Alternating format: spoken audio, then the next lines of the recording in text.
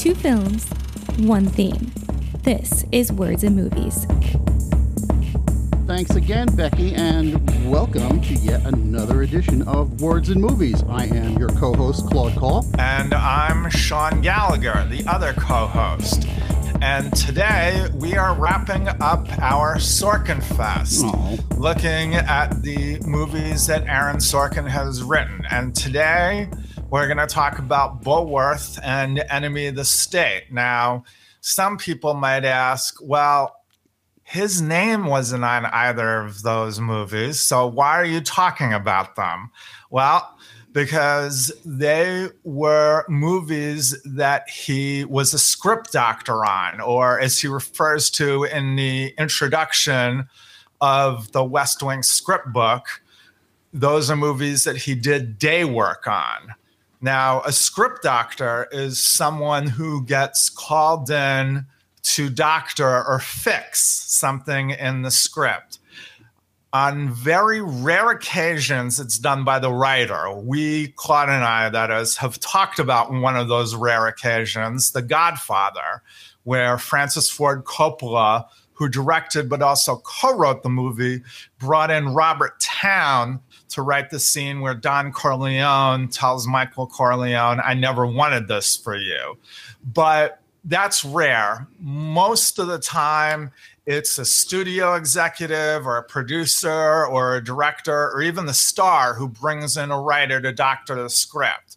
Sometimes they're rewriting the entire script, but more often than not, they're brought in to shore up a character, usually the lead, or fix a couple scenes, especially the ending, or in the case of a lot of what Sorkin did, to rewrite a lot of the dialogue.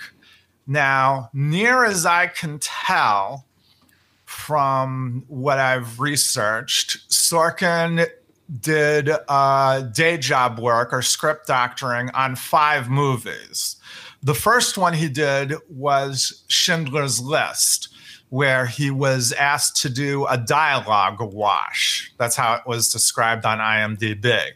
And Schindler's List is a great movie, and it deserves to have its own episode, which we will do as soon as we figure out another movie to pair it with. I'm sure there are a lot we could do, but anyway. And then also, there's only a couple scenes in there that I would say have Sorkin's fingerprints on them. I think mostly he submitted to the style of the movie that was already there. Now, the next doctoring jobs he did were all after The American President was released, where, as he says in the West Wing script book, right after the movie was released, he spent time in a clinic to get over his cocaine addiction. And he was having a lot of trouble coming up with original ideas. So the doctoring or the day work was a way that he could work without having to come up with original ideas. And he did work on the dialogue for Michael Bay's movie, The Rock, with Nicolas Cage, Sean Connery, and Ed Harris. And there are a lot of typical Sorkin lines in that movie, but I'm not a big fan of that movie. Okay. So we're going to pass over that. And then he did a rewrite of Excess Baggage, which is the movie that Alicia Silverstone did after she hit it big with Clueless.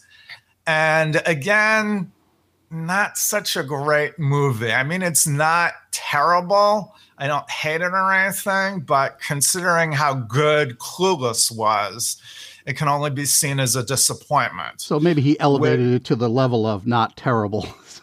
Well, he was brought in to shore up the relationship between Silverstone's character and Benicio del Toro's character, who plays the guy who accidentally kidnaps her when he carjacks the car that she's locked herself in the trunk of. But as I said, it's not a great movies. So we're going to turn our attention to two movies that he doctored that I'd actually do like, that both came out in 1998. And we're going to start with Bulworth. Okay, and before we get into these, I think there's an important distinction that we have failed to share with our listeners when it comes to writing credits. Okay, because there are times when you look on the screen, and this works in TV too, is when you look at the screen and you see the writing credit, you're going to see the names. If there's more than one writer, the names get paired up in one of two different ways. You either see so-and-so and the word and so-and-so, or you see so-and-so ampersand and so-and-so. And there's a difference between the two, okay? If you see the word and, that means that the two writers worked on it separately. And if you see the ampersand, it means they worked on it together. So if you look at those credits for the last episode from Malice and Moneyball, you're going to see Aaron Sorkin is credited as a separate writer. In this case, this week, we're going to be looking at films where he wasn't credited at all. Right, because the Writers Guild has a very stringent, for lack of a better word, they have stringent rules about who gets credited for a particular screenplay.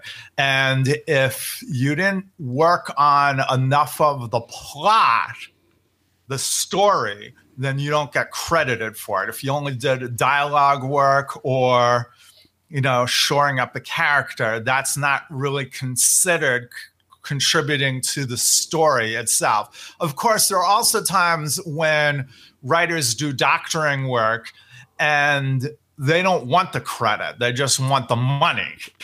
Or they feel that the filmmaker changed too much of the movie, because writers, as we mentioned last week, get no respect whatsoever, at least in Hollywood, that they don't want their name associated with the movie. They just want the money from it. And you see this happening on big budget movies. You won't see this happening a lot on independent movies or movies from other countries. Right. And the only thing I don't know is that rule may have changed at some point to what it is presently, because one of the things I've noticed is if you look at old comedies on TV, like The Honeymooners or I Love Lucy, okay, those episodes tended to have groups of writers who worked in pairs.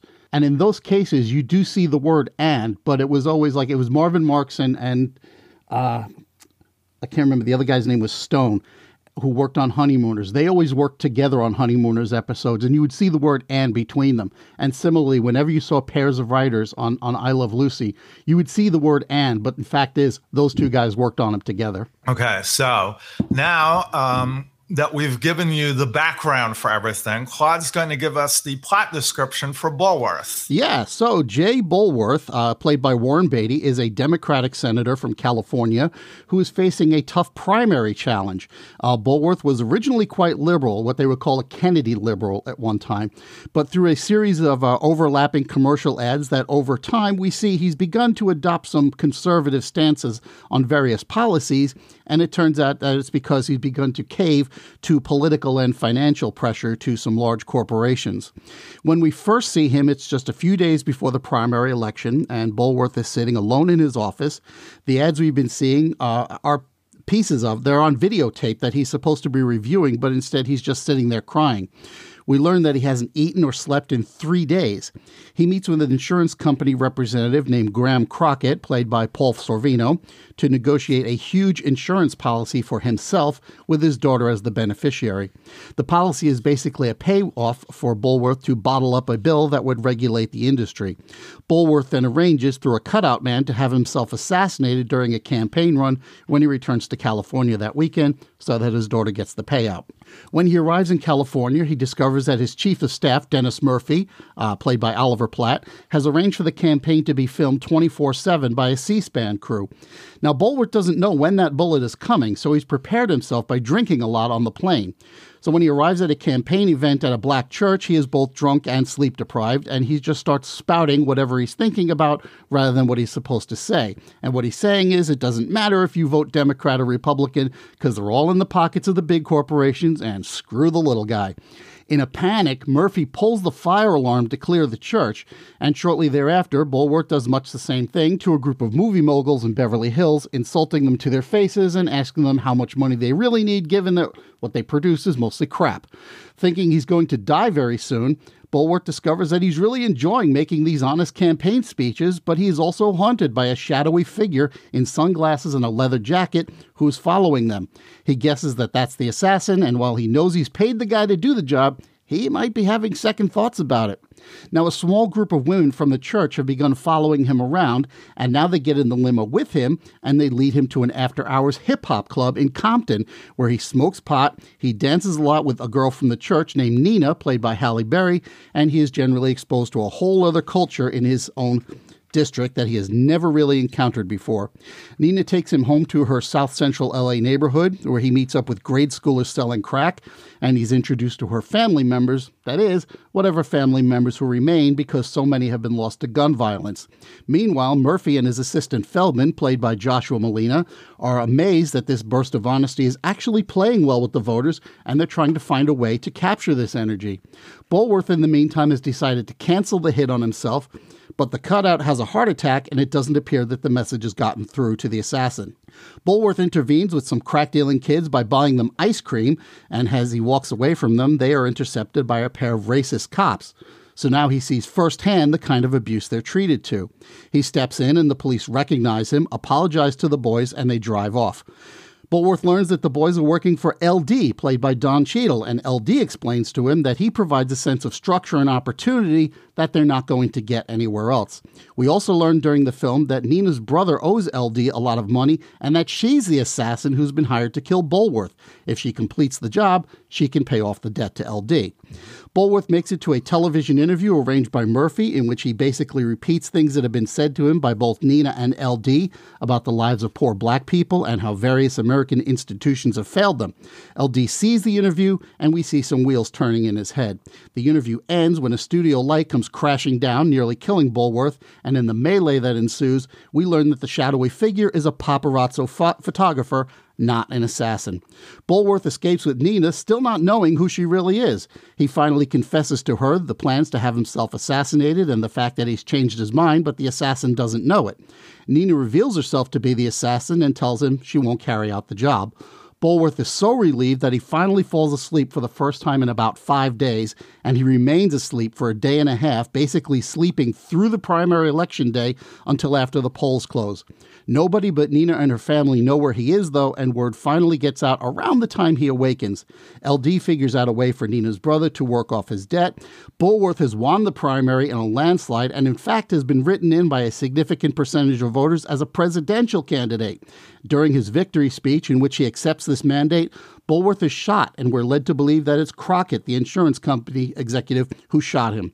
What happens to Bulworth is not clear in the end. The film ends with a vagrant who we have seen repeatedly throughout the film, standing outside Cedars Sinai Hospital, coaching Bulworth, who may or may not even be inside, to be a spirit rather than a ghost. The vagrant then turns to the audience, breaking the fourth wall, and asks them to do the same. And you should mention, of course, that the vagrant is played by Amiri Baraka. Yes. Now, we should right up front mention the circumstances under which Beatty made this film. The studio that released this was 20th Century Fox, who is now owned by Disney, but at the time was owned by Rupert Murdoch, who, although he supposedly did not participate in any of the day-to-day decisions on what movies got made, ran the company towards his conservative leanings. And Beatty's previous film as director was the adaptation of the Dick Tracy comic strip. And he had tried to peddle that to Fox, who passed on it. And Dick Tracy turned out to be a hit, although it took some time for that to happen. And Fox said to him, okay, here's the deal. You come to us with a pitch, and if we like your pitch, and you can make this movie for no more than $30 million, you will get final cut, which is the one thing all directors want more than anything else. Final cut is what goes out to the theaters or to the streaming channel nowadays is everything that the director wanted. No one else is allowed to interfere with it. And so what Beatty did was say, okay, the movie I want to make is about a guy who is feeling suicidal, hires someone to kill him, changes his mind, and falls in love, and it's a comedy. And they said, Fox, that is, said, okay, if you can make that for $30 million, no more, you can make it for us and we'll give you final cut. Now, no mention of any of the political subtext that's in the story, just the central idea of the guy wanting someone to kill him and then deciding to call it off. So while in general, I'm not really a big fan of subterfuge like that, the fact that Beatty was able to pull this over on Rupert Murdoch, I'll give him a pass. Okay. We should also mention the fact that this came out after a couple other politically themed comedies had come out around that same year. Early 1998, although it opened in January 1997 to qualify for the Oscars, there was Barry Levinson's Wag the Dog with Robert De Niro as a political consultant who convinces a Hollywood producer played by Dustin Hoffman to help fake a war with Albania so that the president will win the election and the sex scandal that's brewing won't come to immediate light. And then a month or two before Bulworth came out was Primary Colors, which was Mike Nichols' movie adaptation of the book written by Anonymous, although it later turned out to be Joe Klein, that was sort of lightly fictionalized, shall we say, movie about Bill Clinton's campaign to become president, with John Travolta as the Bill Clinton figure, Emma Thompson as the Hillary Clinton figure, and a few other people. Interestingly enough, when Beatty was promoting the movie, and Beatty is not really good at promoting movies in general, but when he was promoting Bulworth, he was asked about those other two movies, and he said that, in his opinion, both of those movies were not about politics, but were about sex. And while he had no problems with sex being a topic for movies, he'd made a sex-themed comedy back in 1975 called Shampoo, which also had politics in it anyway. He wanted to stress that Bulworth was not about sex, but was about politics. And I get that. I mean, yes, it's definitely a more strongly political film than the other two would be considered. But I don't know. I don't think I would consider Wag the Dog or Primary Colors to be non-political films. The way, and we talked about this previously about, political films that had the baseball overlay or baseball films that had a political overlay. I don't see it that way. I mean, I think all three of them could be viewed as quite political in their nature. I will say this, for Wag the Dog, although it is political in that it invites you to be very cynical about the government process and about how much lobbyists and consultants have taken over, the president could have been for any political party. Yeah. You could fit either of them in there and it would still make sense.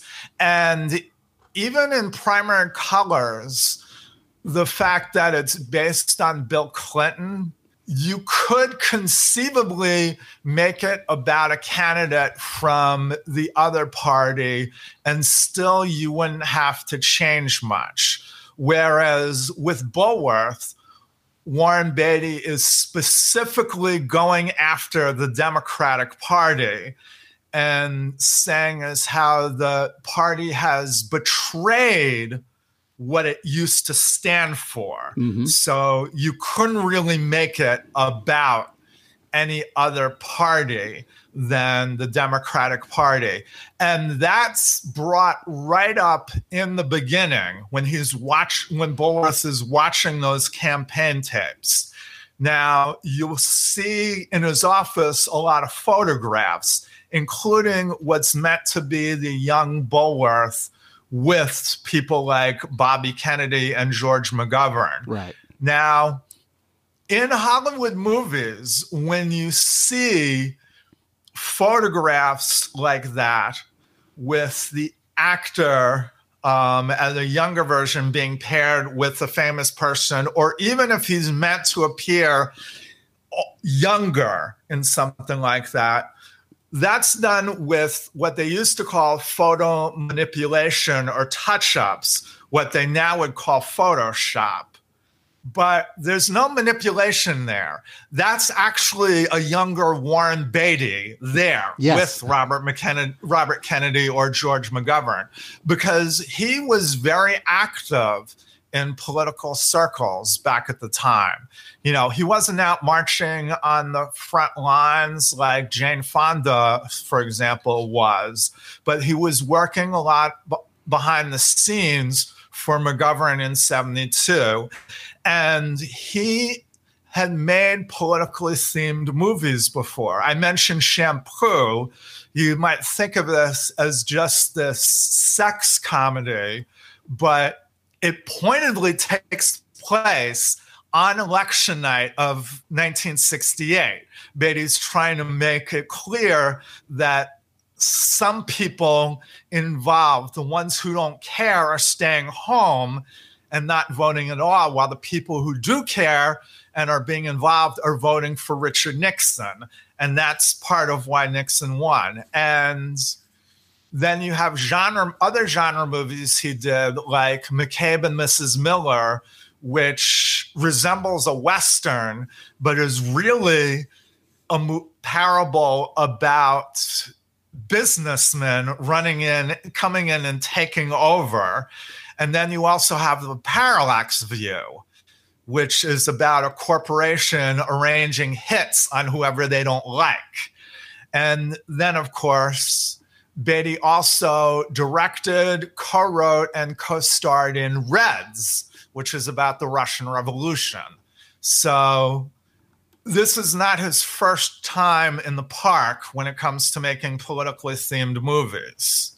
No, and it's worth mentioning. I mean, those films, some of the ones you mentioned there, I mean, McCabe and Mrs. Miller, that goes back to what, 71? Yes. Okay. Reds was the early 80s. So he's been doing this like pretty much throughout his career. Yes. And another interesting thing about Beatty in this movie as well, Beatty, I sort of lump in with Robert Redford in the fact that they're both actors who were matinee idols before they became actors, who have been very active politically behind the scenes. Redford, of course, is very big in environmental circles. And yet, when it comes to their films, they've always been very careful about the image they project on screen. And yet, the interesting thing about Beatty is that every so often, he's willing to mess with that image. And you see a clear indication of that in the opening 5 minutes of Bulworth, when he's watching those campaign ads that he's in. And in the ads, he's looking very composed, very statesmanlike. And while he's watching, he's crying. He's bawling. And he looks totally wrecked. Now, you can chalk that up to the fact that he's been drinking and he hasn't slept, he hasn't eaten, but you don't see many stars of Beatty's generation presenting themselves like that. No, you don't. And then we get the whole, this is such a brave thing for him to do. Yeah, it's kind of interesting because, some of the more nakedly political films that some of these guys do, and you mentioned Robert Redford, and that had me thinking about Sneakers, which is a very Who Watches the Watchers kind of film. And it was a, fun little comedy, and it just didn't seem to get the traction that it was probably expected of it. And the same thing happened here. This movie didn't even make back its budget originally, although it did get a lot of great reviews and whatever. I think maybe Primary Colors just kind of sucked all the oxygen out of the air for it. Well, the one thing that did hit and also caused a little controversy, which we should get into, is the soundtrack. The soundtrack was a big hit. Yeah, that's especially the song that got a lot of airplay on the radio and MTV, Ghetto Superstar. And you didn't mention in your summation, but Bulworth, once he starts speaking truth, as he would put it, he starts rapping. Yeah. And today we would talk about the fact that here's this middle-aged white guy trying to exploit hip hop. And there were some reviewers at the time who were uncomfortable with this, especially with the fact that Beatty was embracing gangster rap. And while I can see their point, the one thing that I would say is that no one's saying he's actually the next Chuck D, first of all. And second of all, again, the man hasn't had any sleep, is only eating in spurts. And junk food at that. And junk food, yes. So he's just doing what comes off the top of his head. So he's not going to sound like a good rapper. And the movie doesn't make him out to be. They're just making him out to be that he is trying to say something that really doesn't get said in political circles in general and Democratic circles in particular, which is the fact that I, and some other people feel that when the Democratic Party decided to run toward the middle in the 90s in order to win the presidential election and stay in power, they left behind a lot of their core base and their core principles. Right, and I get that. I gave that a pass because first you're right. He's not presented as an especially good rapper at all. And in fact, at one point it's played for a joke when one of the kids says, "Is that how white people rap?" Yes. But also you've got this guy who's in a mentally altered state because he's sleep deprived, because he's been drinking a lot, because he has been smoking marijuana, and he's been exposed to all these different things. He's been watching the TV, and in fact, during some of the meetings that he's taking in his office, he's not necessarily giving it 100% of his attention. He's got a remote in his hand. He's like banging on the TV remote and just changing from channel to channel to channel, most of which is not even actual programming. It's all like infomercials and ads and that kind of thing. Then he comes in and he goes into the club, and so he's exposed to funky lighting and very loud gangster rap and that kind of thing. So yeah, at some point that is going to alter your mind a little bit, and so this is how he starts to channel it, whereas he starts expressing himself in rap. It's not great rap, but it's rap nonetheless, and so people are buying it, and nobody in the film is reading this as anything other than an aberration of his behavior. It's not he's pandering to this audience. It's what the hell is he doing? Why is he doing it? They don't even look upon it with any sort of a cynical eye. Right. Now, somewhere along the line, if you're listening, you might think, well, yeah, this is interesting and all, but what does this have to do with Aaron Sorkin? Well, Sorkin was brought in by Beatty, who is officially credited with the screenplay with Jeremy Pixar, who ironically was an uncredited writer on Reds, to help shore a lot of it up, or as he puts it in the West Wing script book introduction, I pitched in on Bulworth. And he wasn't the only one. James Toback, who wrote Bugsy, which Beatty had been in earlier in the decade, was also an uncredited writer on the film. And you can see some of the dialogue is definitely Sorkin-esque. For example, when Bulworth is in his office meeting with the cutout that you mentioned, his name is Vinny, by the way, and he's played by Richard Sarafian, who is has acted in a lot of films, but has also been a director, best known for me anyway, as the director of the original Vanishing Point from 1971. And they're talking about the hit, or as they put it, the weekend research project. Right.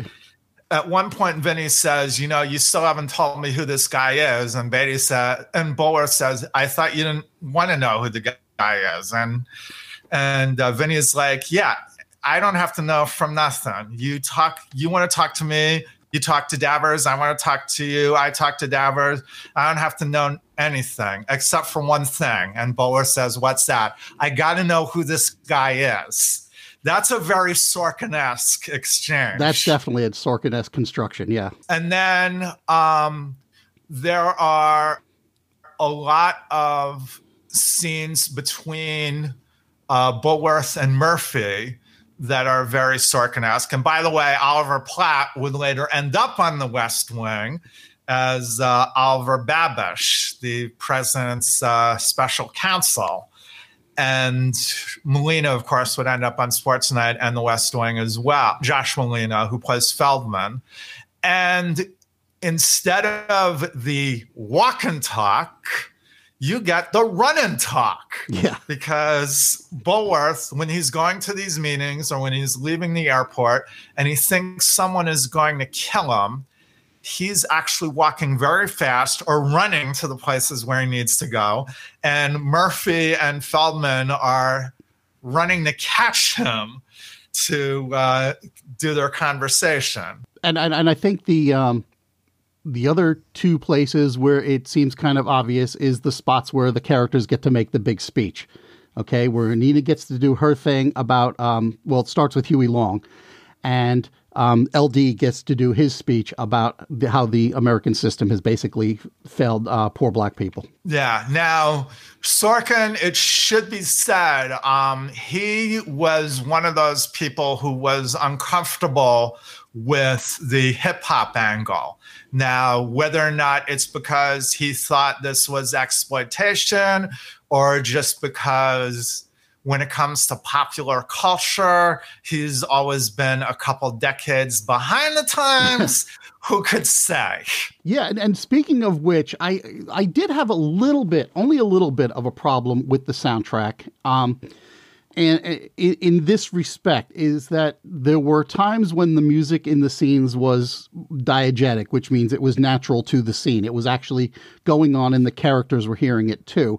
And then there were other times when it was not. And there were a lot of times when it wasn't really being made clear which you were getting. And I didn't always appreciate that. But what I did like is I know that Ennio Morricone was asked to do a soundtrack for this film, and he did a big, beautiful thing that came out to like nearly an hour's worth of music, and most of it got thrown out, except for at the end, and that's basically where the rap music stops, and it stops as he falls asleep, and then we go into Morricone's score, and that's basically where the transformation starts to happen, where he starts to return. Well, he's asleep, but during his sleep, he starts to return to his old self, but not quite.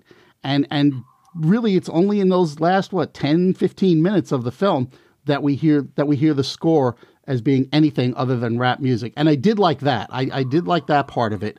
But I don't know. I just because the source of the music wasn't always especially clear, which meant for me that I wasn't really sure what are we trying to underline with this music during this scene. Does that make sense? I get that, but it didn't really bother me. What bothered me more is that in Beatty's attempt to show just how much the African-American community has been marginalized by the Democratic Party in their run to the center, there are some pretty patronizing scenes in here. The scene, for example, where Beatty runs into the young black kids and he takes them out for ice cream. Mm-hmm. That bothered me a lot. Now, you can argue that it's partially redeemed by the fact that they get to curse out the cops at the end when the cops realize who Bulworth is. But it didn't really do that for me. And then also the fact that Don Cheadle's character, LD, only comes to this realization that he needs to do something different after hearing Bulworth speak what he does or rap what he does. Again, that came off pretty patronizing to me. Now, I can't say for sure whose idea that was, so I'm not going to pass judgment on that. But overall, those scenes are among the weak spots of the movie for me. Yeah, I kind of agree with you, because I would have liked to have seen where the transition takes place between where he offers to buy them the ice cream and the next thing you know, they're just kind of coming out of the store eating ice cream. And I would have liked to have seen, basically how he talked them into it, because at that point, the last thing we saw before they're in the store with the ice cream is one of the little kids who's got a gun in his belt and he's pulling it out. So I would have loved to have seen how we moved from one place to the other. The other thing I also kind of get, I just think it was interesting because it wasn't until LD basically heard his own words coming out of Bulworth through the TV that maybe he got a handle on this could actually happen. It's like, well, this guy's kind of adopting what I have to say. Again, I get it. I don't necessarily buy it 100%. I don't know if it's pandering specifically, but I understand where people would have a problem with that. I do want to stress, aside from those problems, I think this is a really interesting movie. I remember when I saw the trailer for this, because I think it only broke out a month before the movie was released, which was in May of 1998.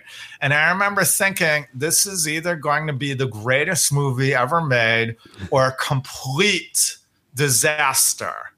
And it's not the greatest movie ever made, but it's not a disaster. No, it's pretty good, actually. I was kind of disappointed because I saw this on video.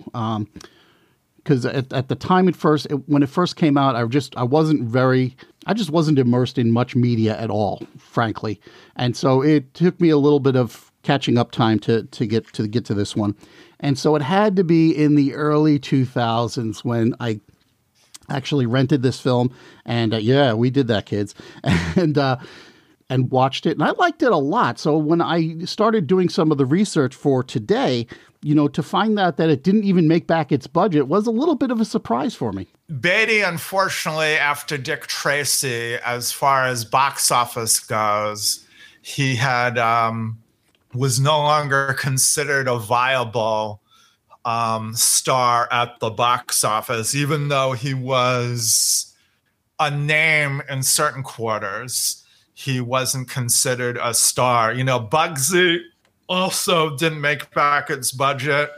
And the last movie he did before Bulworth, Love Affair, was also not a big hit. So I can sort of see that. But at the same time, Now, I don't remember what it was up against the weekend that it opened. It may have been up against something that performed really strong, but I do think it was a shame that it didn't do as well, but it became a cult hit later. So I guess we should be thankful for that. Yeah, and I guess, as I said earlier, it might have been just a little bit of fatigue at that point because you had Primary Colors and you had Wag the Dog, and it's like, oh my God, one more political movie that we got to deal with here. Why don't we take a quick break, and we will be right back. Okay, so next we're going to talk about Enemy of the State, which came out the same year as Bulworth, came out late in the year, and Claude's going to give us a summation of that. Well, as the film opens, Congressman Phil Hammersley, who is played by an uncredited Jason Robards, has just arrived in the park to play with his dog, where he encounters Thomas Reynolds. Reynolds is an official from the National Security Agency, and he's played by Jon Voight. Reynolds is there to take one last shot at convincing Hammersley and or his caucus to vote in favor of counterterrorism legislation that would vastly expand the surveillance powers of U.S. intelligence agencies.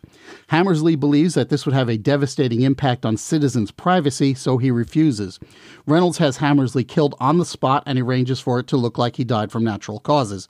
Now, what they don't realize right away is that the murder was captured on videotape by a wildlife camera. When Daniel Zavitz, the camera's operator, who is played by Jason Lee, is reviewing the tape, he discovers the incident and he calls a journalist friend of his. Unfortunately, the NSA is already on to him, and they've tapped his phone, so they know that he has the tape and that he's seen it before they could get to him. Before he can get the tape to his friend, he makes a digital copy of it and he stashes it in a handheld video game. Only moments ahead of Reynolds' men, he flees the apartment with them in hot pursuit. During the chase, Zavitz bumps into an old friend, Robert Dean, who's played by Will Smith, and sneaks the video game into Dean's shopping bags without his knowledge. Zavitz then runs away, still being chased, and he winds up getting struck by a fire truck. So now Reynolds' crew thinks that Dean and Zavitz are in cahoots, so they raid Dean's house and they plant a whole slew of surveillance devices, including several in his clothing and his personal effects. Then they send out false evidence that Dean is in cahoots with the mafia and having an affair with his ex-girlfriend Rachel Banks, who is played by Lisa Bonet. Dean's life goes into a spiral as he loses his job, his wife, she's kicked him out, so he's got no home, and he can't stay in a hotel because all of his accounts are frozen. Now, Dean, for his part, thinks that mafia kingpin Paulie Pintero is behind all of this because of his involvement with another case. In that case, he had gotten help from a contact of Banks, a guy known as Brill. Dean sets up a meeting with Brill, but the NSA is wise to the meeting and sends him an imposter. The real Brill, however, rescues Dean and gets rid of a bunch of the tracking devices in his clothes. Brill, incidentally, is played by Gene Hackman. The NSA kills Banks and frames Dean for the murder. Dean realizes where the disc is, and he gets a hold of it. Brill decrypts the file, identifying Reynolds as one of the people in the video, but when the NSA raids Brill's hiding place and the disc is destroyed, well, Brill tells Dean that his best move is to drop off the grid any way he can, the way he did 18 years ago, but Dean wants to get his life back. Now, Brill, whose real name is Edward Lyle, and he used to work for the NSA, but I'm going to keep calling him Brill for the purpose of this here. They decide to engage in some high-tech guerrilla warfare. They trail another supporter of the surveillance bill and record him having an affair with his aide. They hide an NSA bug in the congressman's room in a place where it'll be found so that the NSA will investigate the tapping. Brill also deposits large sums of money into Reynolds' bank account, so it looks like he's taking bribes. Brill then contacts Reynolds to set up an exchange of the video, which the NSA doesn't know A, was converted to a disc, and B, it's subsequently been damaged, in the hope that they can get a recording of Reynolds incriminating himself. Reynolds' men ambush the meeting and they capture both Brill and Dean, demanding the tape. Dean tells them that the tape is in the hands of Paulie Pintero and directs them to his restaurant. What the NSA doesn't know is that the restaurant is under FBI surveillance, and they're very interested now in who's going into the place. Dean uses some misleading language to convince Pintero, who is played by also uncredited Tom Sizemore, that Reynolds is after a different videotape, and the ensuing argument turns into a huge firefight. The FBI raids the restaurant and Brill manages to escape while Dean is rescued, and the conspiracy starts to emerge. We close on Dean and his wife watching a news report about the surveillance bill being dropped for the time being, although all the dirty tricks are being covered up, and Dean gets a goodbye message from Brill through his television, suggesting that Brill is now in some tropical location. Okay, now we should mention that the congressman that he's trolling is not just someone connected to the bill. He's the Congressman Albert. He's either the architect of the bill or the public face of the bill, because you see him being interviewed all the time about the bill in question. Now, can't say everything, man. Now, this movie, as I said, came out in the wintertime or late fall of 1998. That is 3 years before 9/11. And also a little more than 3 years before the Patriot Act was passed. So this is kind of scary that this came out before that this predicted a lot of what would happen in government. It is, yeah. And not only that, it came out in a movie that's produced by Jerry Bruckheimer. Now, Bruckheimer was one of the 3 biggest producers that emerged in the 1980s, along with his partner, Don Simpson, whom he worked with up until, I think, The Rock was their last joint movie together, because Simpson died of a cocaine overdose around that time. And the other one was Joel Silver. And Bruckheimer produced a lot of these big, flashy action movies from the 80s and 90s. And then, although he's continued to produce movies, he's also moved on to television. And he's made his imprint on a lot of TV shows, including CSI, NCIS, all of these, what are now referred to in some circles as copaganda shows, meaning cop propaganda shows where the cops are always the good guys. And he is, I gather, politically conservative in real life. So the fact that he's producing this movie that is speaking against acts of Congress like the Patriot Act is also kind of interesting. It's also directed by Tony Scott, who made a lot of those big action movies of the 80s and 90s and up through his death. And I have to say, personally, I was never a big fan of his. I always thought that the movies that they made were dumb, loud, filled with exploitative violence, and more than a bit of misogyny involved. And the one thing I will say in Scott's credit is that a lot of the movies he made did have an African-American lead at the center, and I would give him more credit for that, were it not for the fact that the only one of those movies that he made with an African-American lead that I liked, and I'm including all the movies he made with Denzel Washington and the Beverly Hills Cop sequel he made with Eddie Murphy. If I liked any of those movies, I would give him a lot more credit. The only one I like is Enemy of the State, because it curtails a lot of Scott's excesses because he's doing them in the service of the story for the first time. Yeah, this film had a bunch of different writers take a pass on it, and I kind of have to wonder, and maybe you know this, where Aaron Sorkin was in the chain, because you've got one credited writer, okay, and that would be David Marconi, but you also have Tony Gilroy, you have Henry Bean, and you have Aaron Sorkin, and all of them are uncredited on rewrites of this script, and I don't. If Sorkin is in there, he's pretty well diluted. I think you hear him in some of the banter going back and forth between some of the characters, but for the most part, I kind of lose him here. Funny you should ask, because I actually was able to pick out some very Sorkin-esque exchanges. One of them was even in the trailer when after they Brill and Dean leave Brill's hideout that is just blown up.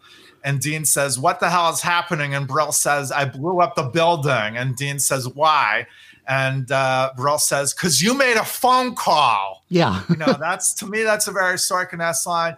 And then there's also the scene where, the first scene where Dean and Rachel Banks, who's played by Lisa Bonet, are having lunch together. And they're talking about the fish. And to me, that's very Sorkin-esque dialogue there. And then there's also the scene where Dean gets called into his offices by his boss, who's played by an uncredited Philip Baker Hall. And they mention about the fact that his name has been mentioned as being part of a holding company with ties to the Piezzo family. And is that true?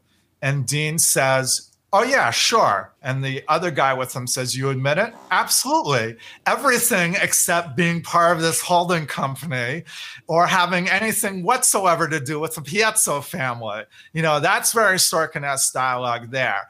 And I would also say, although in the West Wing script book, he says that Sorkin says that his contribution was mostly to Will Smith's dialogue, that when Thomas Reynolds gets called in along with all of the quote unquote department heads about the fact that Congressman Albert's hotel room was bugged, that the guy who's giving a speech about wanting to know the history of the device and wanting to know who planted it, that sounded to me very Sorkin-esque as well. I think there was that, and I would say just some of the back and forth between, as you mentioned, between Will Smith and Lisa Bonet. But I also think some of what we heard that went on between Dean and his wife, Regina, who's played by Regina King.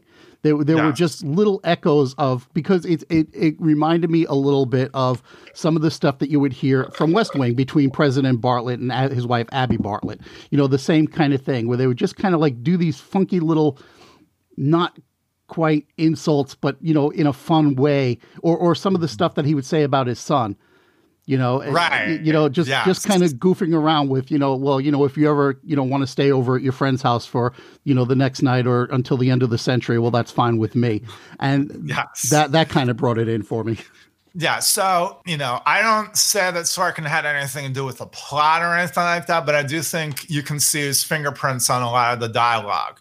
Now, the one big connection this movie has that we should mention is that a lot of people, myself included, see this as sort of a spiritual successor to one of the great underrated movies of the 70s, The Conversation. Yes. Directed by Francis Ford Coppola and starring Gene Hackman as a wiretap expert. As a matter of fact, when the NSA is going through all the photographs in their database to try and figure out who Brill really is, the photograph that comes up of Brill is Gene Hackman's photo from the character he played in The Conversation. Yeah. So it's not a big stretch to think that his character eventually decided to join the NSA. Not only that, but the scene where Dean and Rachel Banks are meeting in the park, and she finally consents to tell him about Brill, and she also admits that she's in love with him, rather obliquely.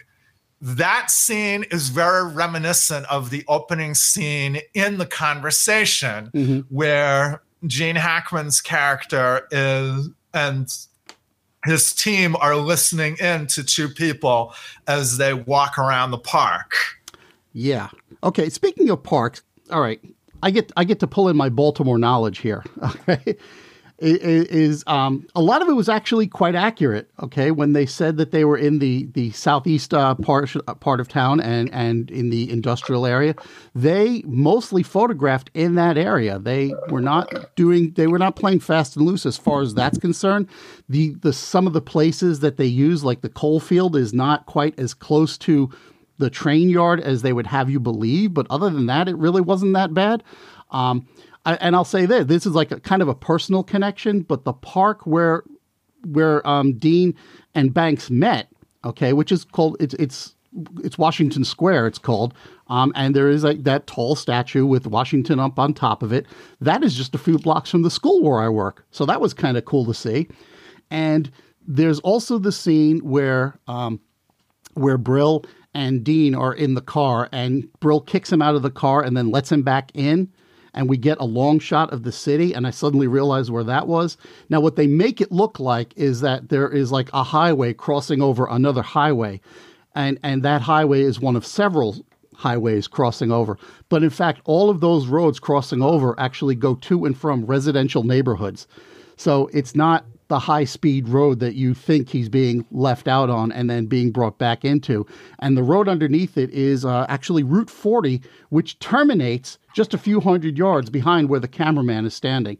So it's considered the highway to nowhere. You can actually look that up because they expected it to meet up with the main route of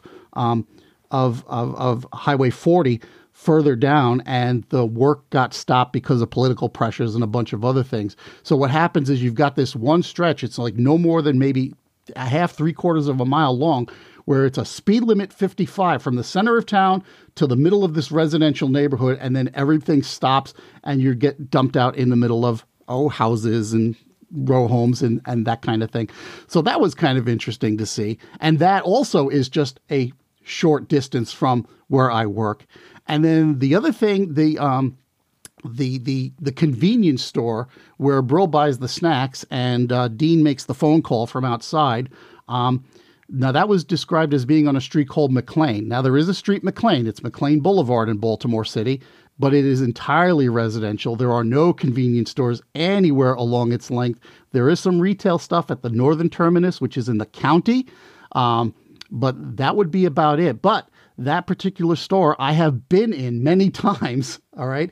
It is actually a local chain of convenience stores called Royal Farms, which if you've ever watched Homicide, the TV show, they have mentioned many, many times.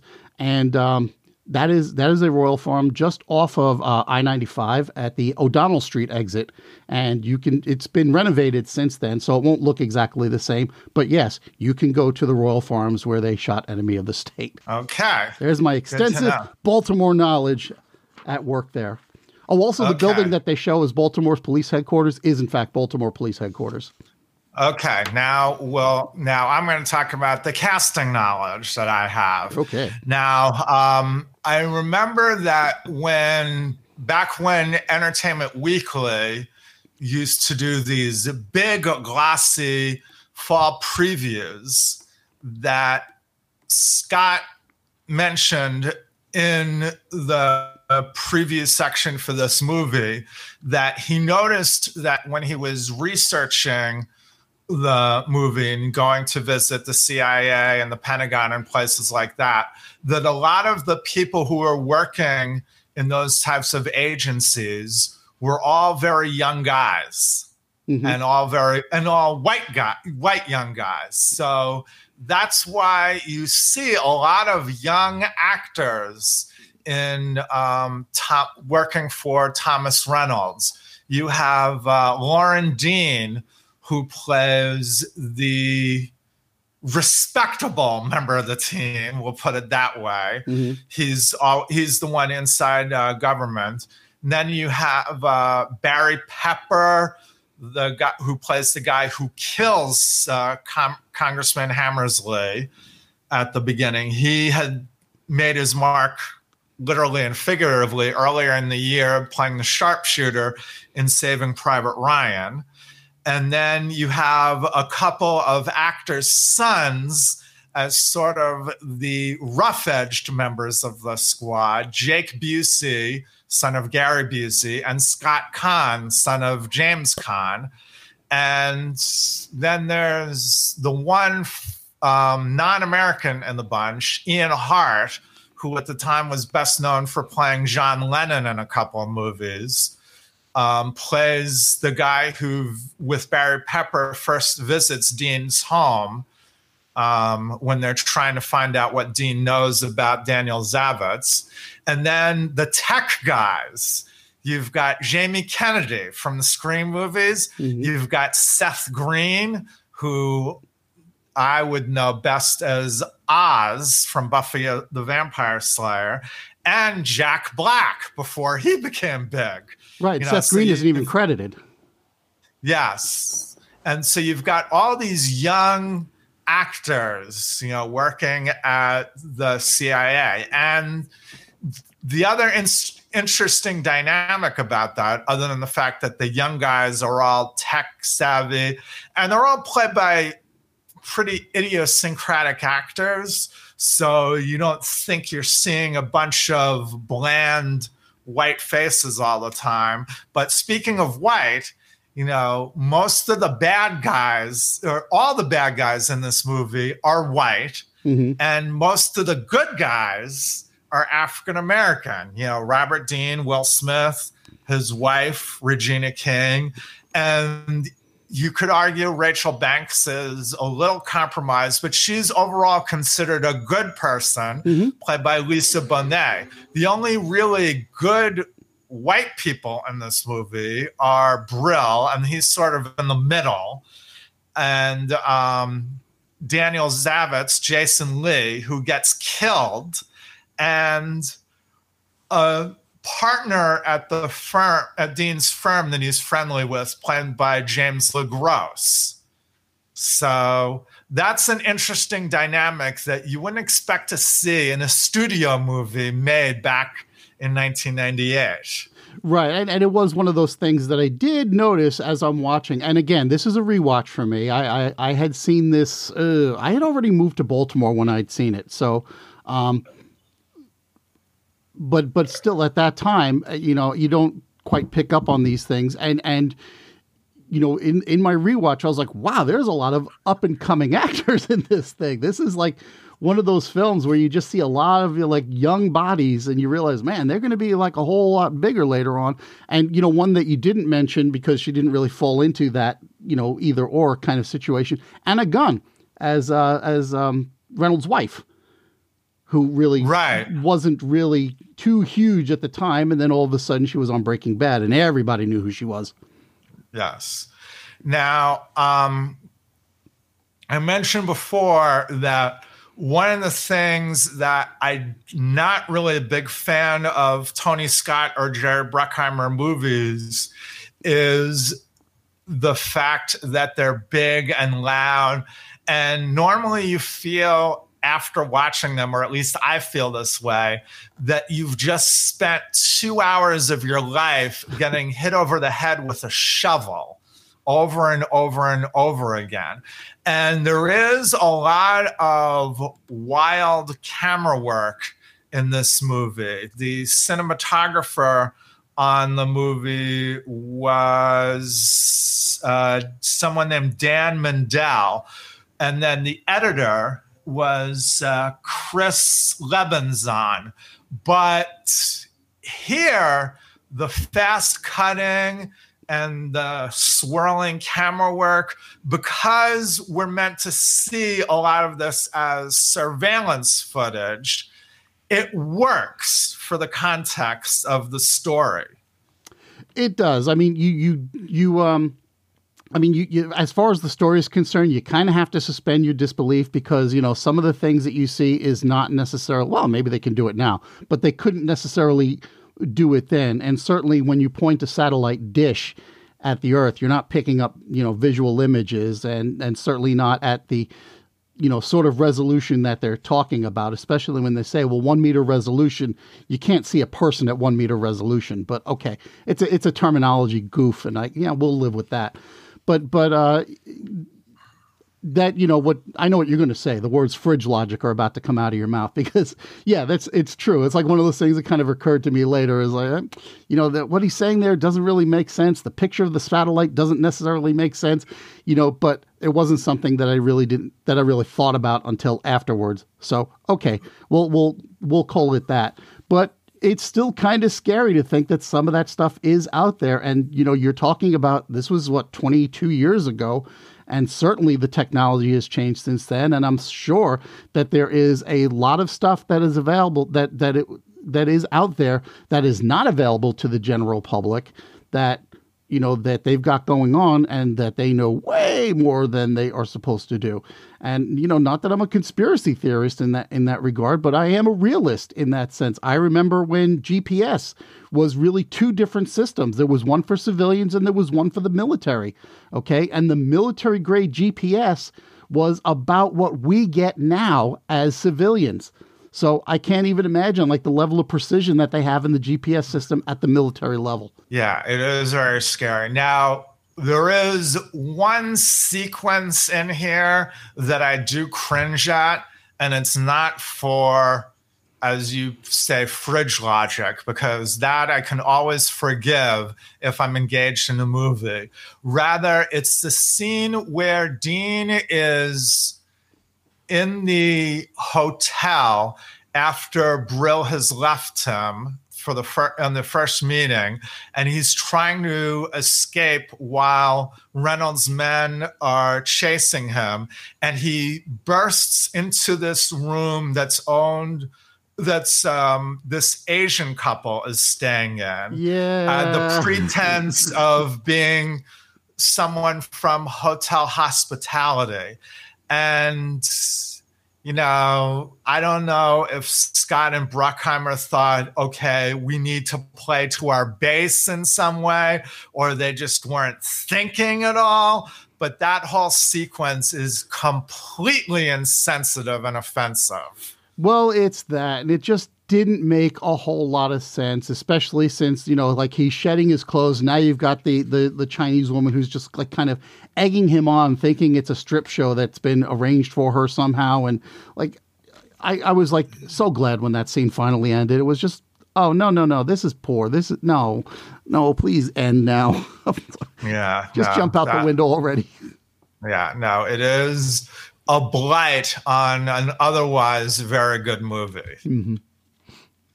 So we should mention, or unless you have anything more to say about either of these movies. No, I think I'm pretty much ready to wrap it up here. Okay, so Bulworth is streaming on Starz as well as Starz through Amazon and DirecTV. And you can rent or buy it through Microsoft, Apple TV, Amazon, Google Play, and a few other places.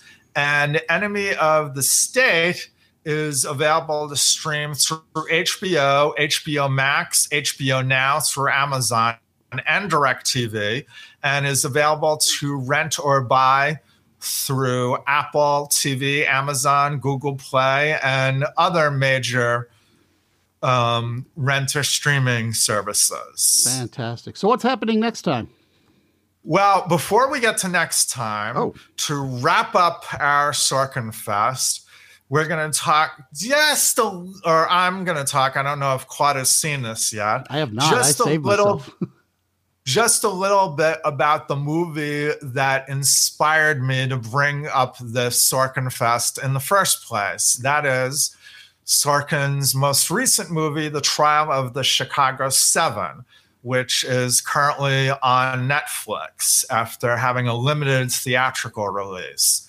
Now, I liked this movie with reservations. I think that as far as entertainment goes, it's very well done. Have you watched it yet, Claude? No, like I said, I have been saving myself for this. Okay, well, I won't spoil it exactly for you, but there is one joke that he had used on the West Wing that he reuses in the movie, and you'll know it when you hear it. And I would say that as I have gone further left in my politics than Sorkin is right now, that politically speaking, I had quite a few quibbles with the movie. I think that if he wants to say that someone in the whole 60s movement was wrong, that Abby Hoffman was the wrong target to go after, even if for the purposes of the movie, he's somehow using it for dramatic conflict. And I would also say that the movie sort of holds back on what William Kunstler and the defense team surrounding the Chicago 7 were doing at the time. They were trying to put the whole system on trial rather than just defend these guys against the charges that were brought against them by the Nixon administration. Still, you don't go to movies or watch fictional movies for a history lesson. You go to watch them, hopefully, to think about what you're watching. And I think the movie does overall a good job of making you think. Yeah, and I'm sure, like as with so many other movies that deal with historical events, you're going to have to kind of zero in and cut out a few of the things if you want people to get a good handle on what's happening over here. Well, you're just going to have to not look too hard at what's happening over there, because otherwise it just gets. Life is complex and messy, and what we want is a fairly straightforward story here. And so sometimes, just in the name of clarity of the tale, you're going to have to leave a few things out.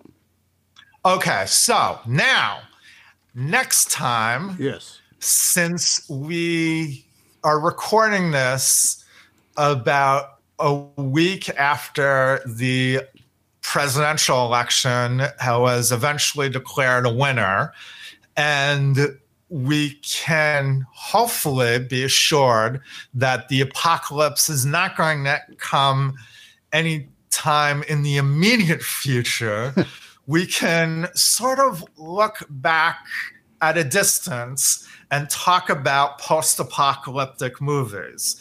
And we're going to talk about two of my favorite of them, 12 Monkeys, which was directed by Terry Gilliam, and Children of Men, which was directed by Alfonso Cuarón, and is my favorite movie of the aughts or the noughts, or whatever you want to call the first decade of the millennium. And 12 Monkeys, you can stream through HBO or HBO Max if you've got that. Or HBO Now through Amazon. And, of course, you can rent or buy it through the usual channels. Children of Men you can actually see on Peacock with ads for free, or you can rent or buy it through the usual channels. And you can reach us at all times by emailing us through the email address wordsandmoviespod@gmail.com. And you can find me, Sean Gallagher, on Facebook. And you can find me on the Twitter machine under my own name, Claude Call, or you can look at and listen to my other podcast, How Good It Is, which you can find over at howgooditis.com. And this show is also on the Twitter machine at Words and Movies Pod. You're going to find the specific. It's going to be Words_Movies Pod. Okay, so we'll see you next time. Thanks. Becky, take us out, please. This is your announcer, Rebecca Blackman, with the closing credits. This show was produced by Sean Gallagher and Claude Call, with editing and post-production by Claude, with some help from Mophonic. Audio clips are used under fair use rules for commentary and educational framing. Everything else is copyrighted by Claude Call and Sean Gallagher. The theme music you're bopping along to right now is by Solar Flare, and is used under a Creative Commons license. Podcast hosting is provided by Anchor.fm. If you want to support the show, go to anchor.fm/wordsandmovies and click on the support link. Who knows, maybe they'll even kick a few bucks my way. Thanks for listening.